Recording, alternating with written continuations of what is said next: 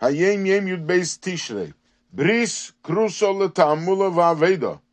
We are assured by covenant that every effort and every toil, b'meyatzes chochma u'bekiruv adas, with wise counsel and friendship, she'eno chezeres rekom, that the work, the investment, will never be expended in vain.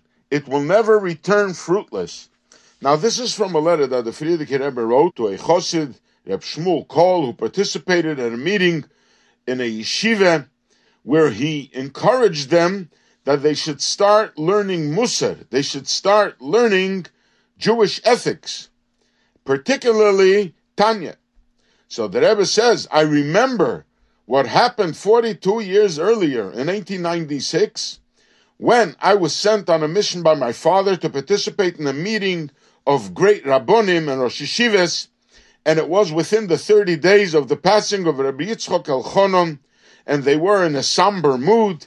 So one of the Rosh Yeshivas stood up and suggested that they should start learning Musar. They should start learning ethics. And another Rosh Yeshiva stood up and said, it's a waste of time. It'll take away from the time of studying Torah. So another Rav stood up, a great Rav. He says, we are not looking for scholars. We have enough scholars.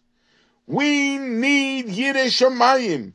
We need people who are God-fearing Jews. And for that, you have to learn Jewish ethics. Otherwise, you will not be ones who will have the fear of God in your hearts. Therefore, the Rebbe says, what you did was a tremendous thing.